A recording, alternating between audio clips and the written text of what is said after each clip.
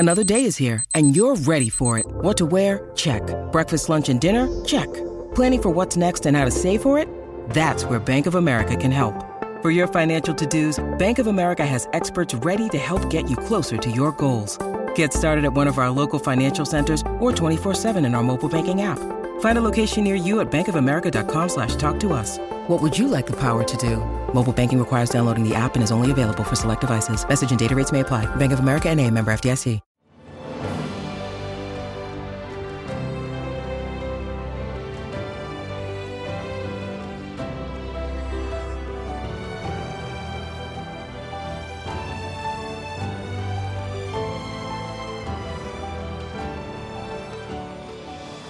Welcome to the newest episode of Beyond the Fame with Jason Fraley. I'm your host, Jason Fraley, picking the brains of the top filmmakers, musicians, and artists of our time. Happy 70th birthday to the one and only Sting, who's won countless Grammys as both a solo artist and with his band, The Police. We spoke in 2019 when he brought his original musical, The Last Ship, to National Theater in Washington, D.C.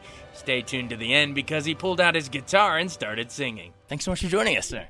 It's nice to be back in D.C. I actually was at the National Theatre in '88 in the Three Penny Opera playing Mac the Knife, so it's a bit of a pilgrimage for me. Whoa, I didn't know that. Elaborate on that. 85? I was 1 year old. So memories of playing that real fast. It was over here at National Theatre, right? Yeah. Yeah, okay. It was great. I mean, I had a lovely time here. We were here for, I think, 2 weeks. I remember George Bush Sr. coming to see the show. And he remembered it when I met him years later. So, no, I have very fond memories of being in the town. That's awesome.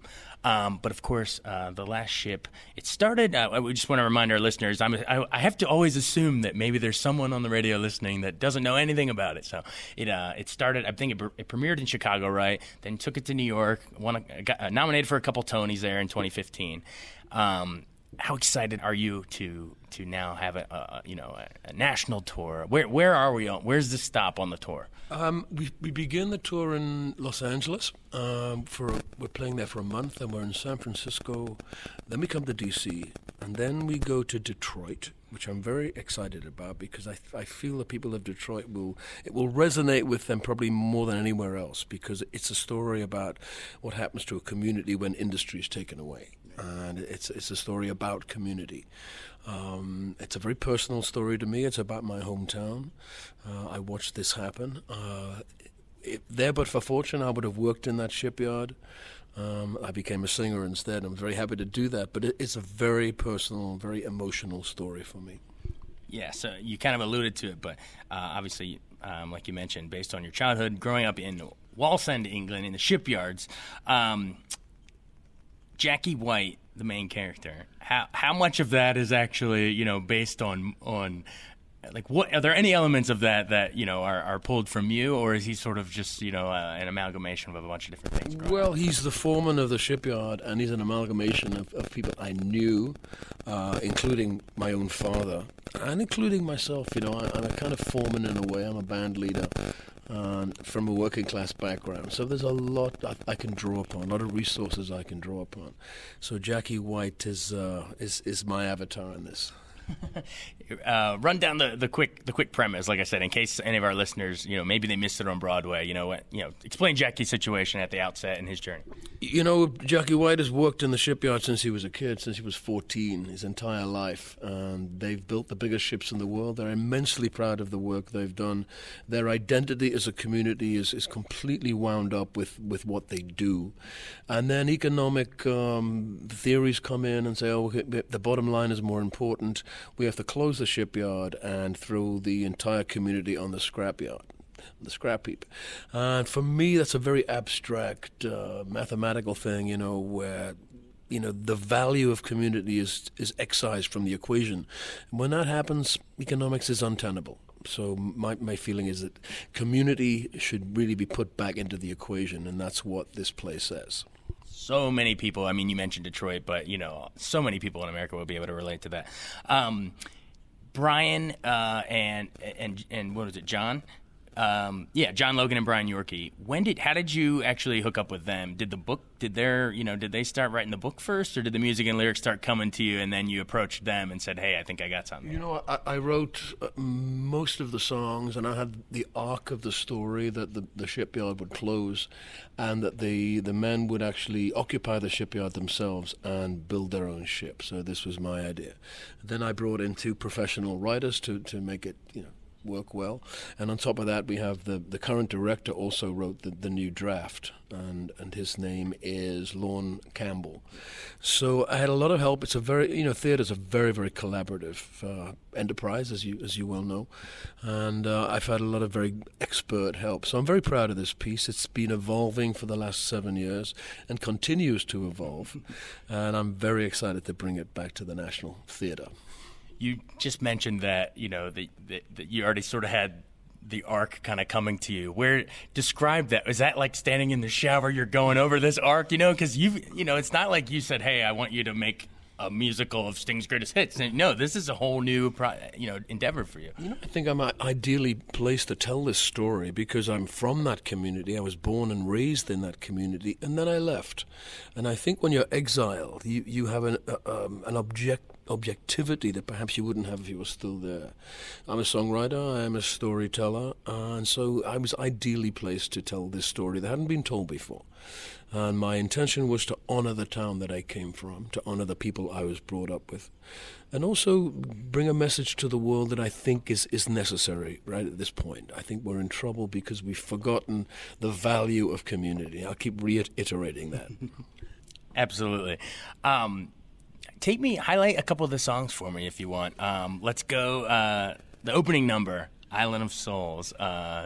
How did that one come to you? Explain the message of that. Island of Souls was originally on an album I made in 1990 called Soul Cages, which was my first foray into telling the story of my town. You won a Grammy for that album. I won a Grammy for it. It was really about the death of my father, but also the death of the shipyard. So that was the first thing. And then I always thought it had a theatrical... there was something theatrical about it. And perhaps one day, as a dream of making it into a show. You were thinking about that all the way back then? I was thinking about all the way back then. It took me a long time to figure it out. But Island of Souls was the beginning of that. Describe just the musicology of that. It tells the story of someone like me who leaves the town, who doesn't want to work in the shipyard and goes out into the bigger world, and then returns to face his responsibilities to his family, to his community, and also to himself. And so he finds redemption by returning home, which is somewhat what I did. And then right after that big rousing opening, after the opening number that hooks us, and then we go into All This Time, right, is the next number. Now that was actually, I'm sure our listeners will remember, that was a radio hit, off of the same Soul Cages, right? Remind them what that's about. Isn't that also about dealing with the death of your father, right? All This Time is about many things. It's about the town. My town was quite historic. It was the end of the Roman Wall. It's called War's End. The Emperor Hadrian, that was the end of the earth as far as he was concerned. And the Vikings came, and the Scottish and the English, we were at war for 1,000 years, and our town was right in the middle of all that. So it's got quite a historic thing. Also, we built the biggest ships in the world at the end of my street. Literally, the largest vessels ever constructed on planet Earth were built in my town. So there's a great deal of pride there, a great deal of history, and all of this time is about that continuity. You've always had the shit. I mean, I even remember when it came time for you to record a holiday song. You did I Saw Three Ships, right? You always do the ship songs. Take me into the title song, because there's a part 1 and a part 2 in the show, right? Doesn't it come as like a reprise too? But remind us the title song. The Last Ship is the eponymous title of the play, but it begins in downtown Jerusalem about 2,000 years ago, and then winds its way to my town in contemporary times. I won't give it away, but a very important person comes to our town because there's a ship being launched. It used to happen a lot. When they launched a big ship, they would invite a dignitary or a member of the royal family. The Queen came, the Queen Mother, the Duke of Edinburgh, and that was a big deal. But this song is about somebody much more important. Gotcha. Not to give it away, but I think we could maybe guess based on those clues. What's the big number that takes us into intermission? You know, that's always a big one. I'm trying to remember what it is. I think it is the last ship. The last ship. It's okay. the last ship, sung in a church. Gotcha. And then what number closes the show out? The last ship closes the show. The reprise. So it's I think it's a reprise. Yeah. Okay, cool. Take me into. You said the show has evolved a little bit. You said it continues to evolve, and you chuckled. What are some of the if any of our listeners caught it on Broadway even what are some of the differences now? Maybe story wise, any characters removed, that kind of thing. You know, we played in Toronto at the beginning of the year, and some of the Broadway cast came up and were watching from the balcony, and their eyes were wide because there was so much that was different. They were freaking out. I don't remember this. We excised a couple of characters, and they became composites of other characters. A character that was a boy is now a girl. I mean, there's some radical differences. It's actually much more political now than it was. How so? Explain. It's about community. It's about social issues, and I think we're very upfront about what that is. Okay. Visually, because this is, a theater spectacle here, you have a rich, you got the shipyards. My mind's automatically thinking of, Brando on the docks and all that kind of stuff. But there's that rich. Talk about how that's visually created. When they come to National Theater, what are we going to see? Docks, ships, that kind of thing? It has an operatic scale. The shipyard is a vast thing, and we've managed to reproduce it with a production company called 59 Productions, who were the people who put the Apollo 11 onto the monument, with projections. Yeah. So we recreate the dimension of a shipyard on the stage. It's very exciting. Through projections? Projections, oh, wow. Yeah. And describe other visual elements, like the costumes, what are we, obviously the period the costumes are contemporary. I'm not dressed as a rock star at all. I'm dressed as the foreman of the shipyard. But they're contemporary for the 80s. Yeah. That's awesome. Choreographer Stephen Hoggett choreographed this thing on Broadway. Is he torn with this or no? No, we have another choreographer. This thing is constantly evolving and moving. Stephen did fantastic work. But the lady who did the choreography on this one just did the Bob Dylan musical. I've forgotten what it was called. Yeah. Girl from the North Country. Yeah. I was going to say I'm Not There, but that was the movie. Awesome. Explain sort of the choreography, the dance. What sort of movements do we see here? Is it like, we have falsies, snapping? It's not chorus line. Obviously, they're shipyard workers, and so they have to move in a way that represents the way working people move.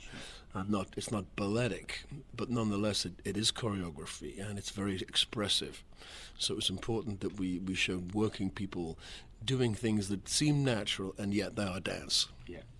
What have you come from it's a related world, of music and recording and touring on stage and everything, but what have you, learned or been, I guess, most surprised by how hard or difficult a certain element of the theater is? Is it just the night in, night out, having to do it so many times, or what surprised you most about theater? Performing it. Well, I'm sort of used to it because I've been in Broadway musicals before, and I've acted in film. I think the most surprising thing was in the creation of it, how collaborative it is, how difficult it is to advance narrative through song. It's certainly not easy, but it's been the most enjoyable, the most challenging, the most difficult, the most exciting adventure of my creative life. So I'm very proud to be showing it right now. Who else do we have in the cast with you here? And you want to dish on some of the stars here? We have people who are local to my area, mainly, and there's a great sort of pool of talent there. I think I'm the only name on the cast. I think that's right. But by the end of the run, who knows? We have some wonderful actors. Yeah.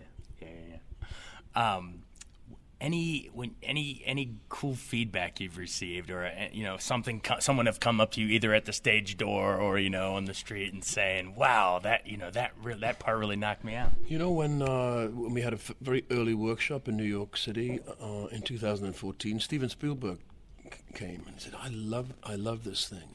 you have to take this to the people. You have to take this out into the the field, if you like, and take it to the people. So that's what we're doing. We're taking it around America. We've taken it around Britain. We were in Canada earlier this year. And I'm going to invite Stephen back to see what he thinks. Where do you think, is you playing out in L.A. for him to come see it? We're playing for 5 weeks at the Armanson in L.A. in January, so yeah, he'll come. Oh, wow, that's so cool. Do you want to, ladies and gentlemen, we didn't realize that he was going to show up with a guitar today.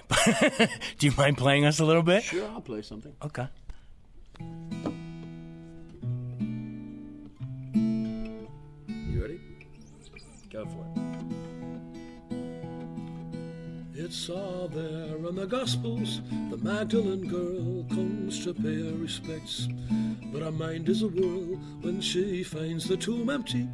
The stone had been rolled, not a sign of a corpse. In the dark and the cold, when she reaches the door, sees an unholy sight.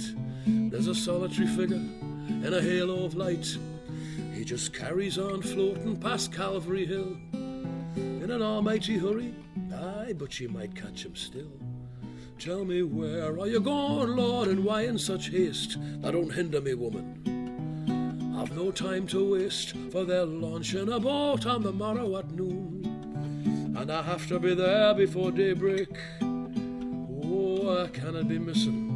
The lads will expect me, why else would the good Lord himself resurrect me? For nothing will stop me, I have to prevail through the teeth of this tempest, in the mouth of a gale.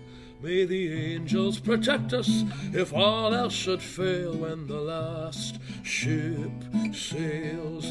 Oh, the roar of the chains and the cracking of timbers, the noise at the end of the world in your ears, as a mountain of steel makes its way to the sea, and the last ship sails. When the last ship sails.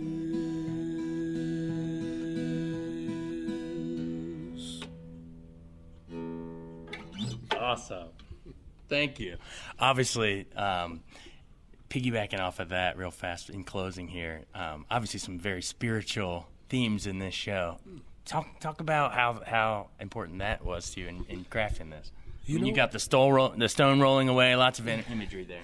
There's lots of religious imagery in the last ship. I was brought up in a very religious community, and music became my spiritual path.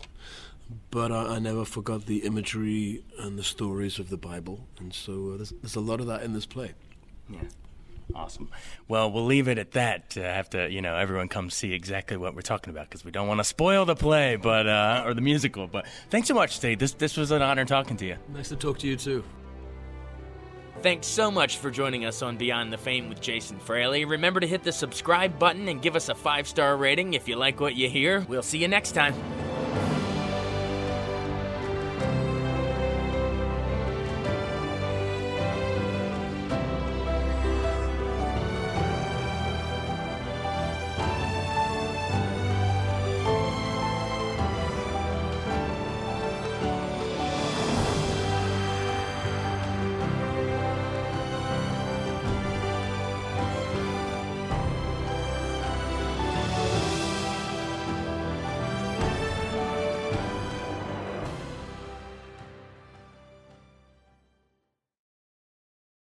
I wanted to take a second to tell you about an app I really enjoy. Living in the DC area is great, and Podcast DC gathers all of the local shows that I like all in one local app. Health, sports, local news, politics, and so much more. Podcast DC is the new local app with hundreds of DC area podcasts to choose from. I can earn exciting rewards just for listening and share the podcasts I love instantly. Available in the App Store or in Google Play, listen local with Podcast DC.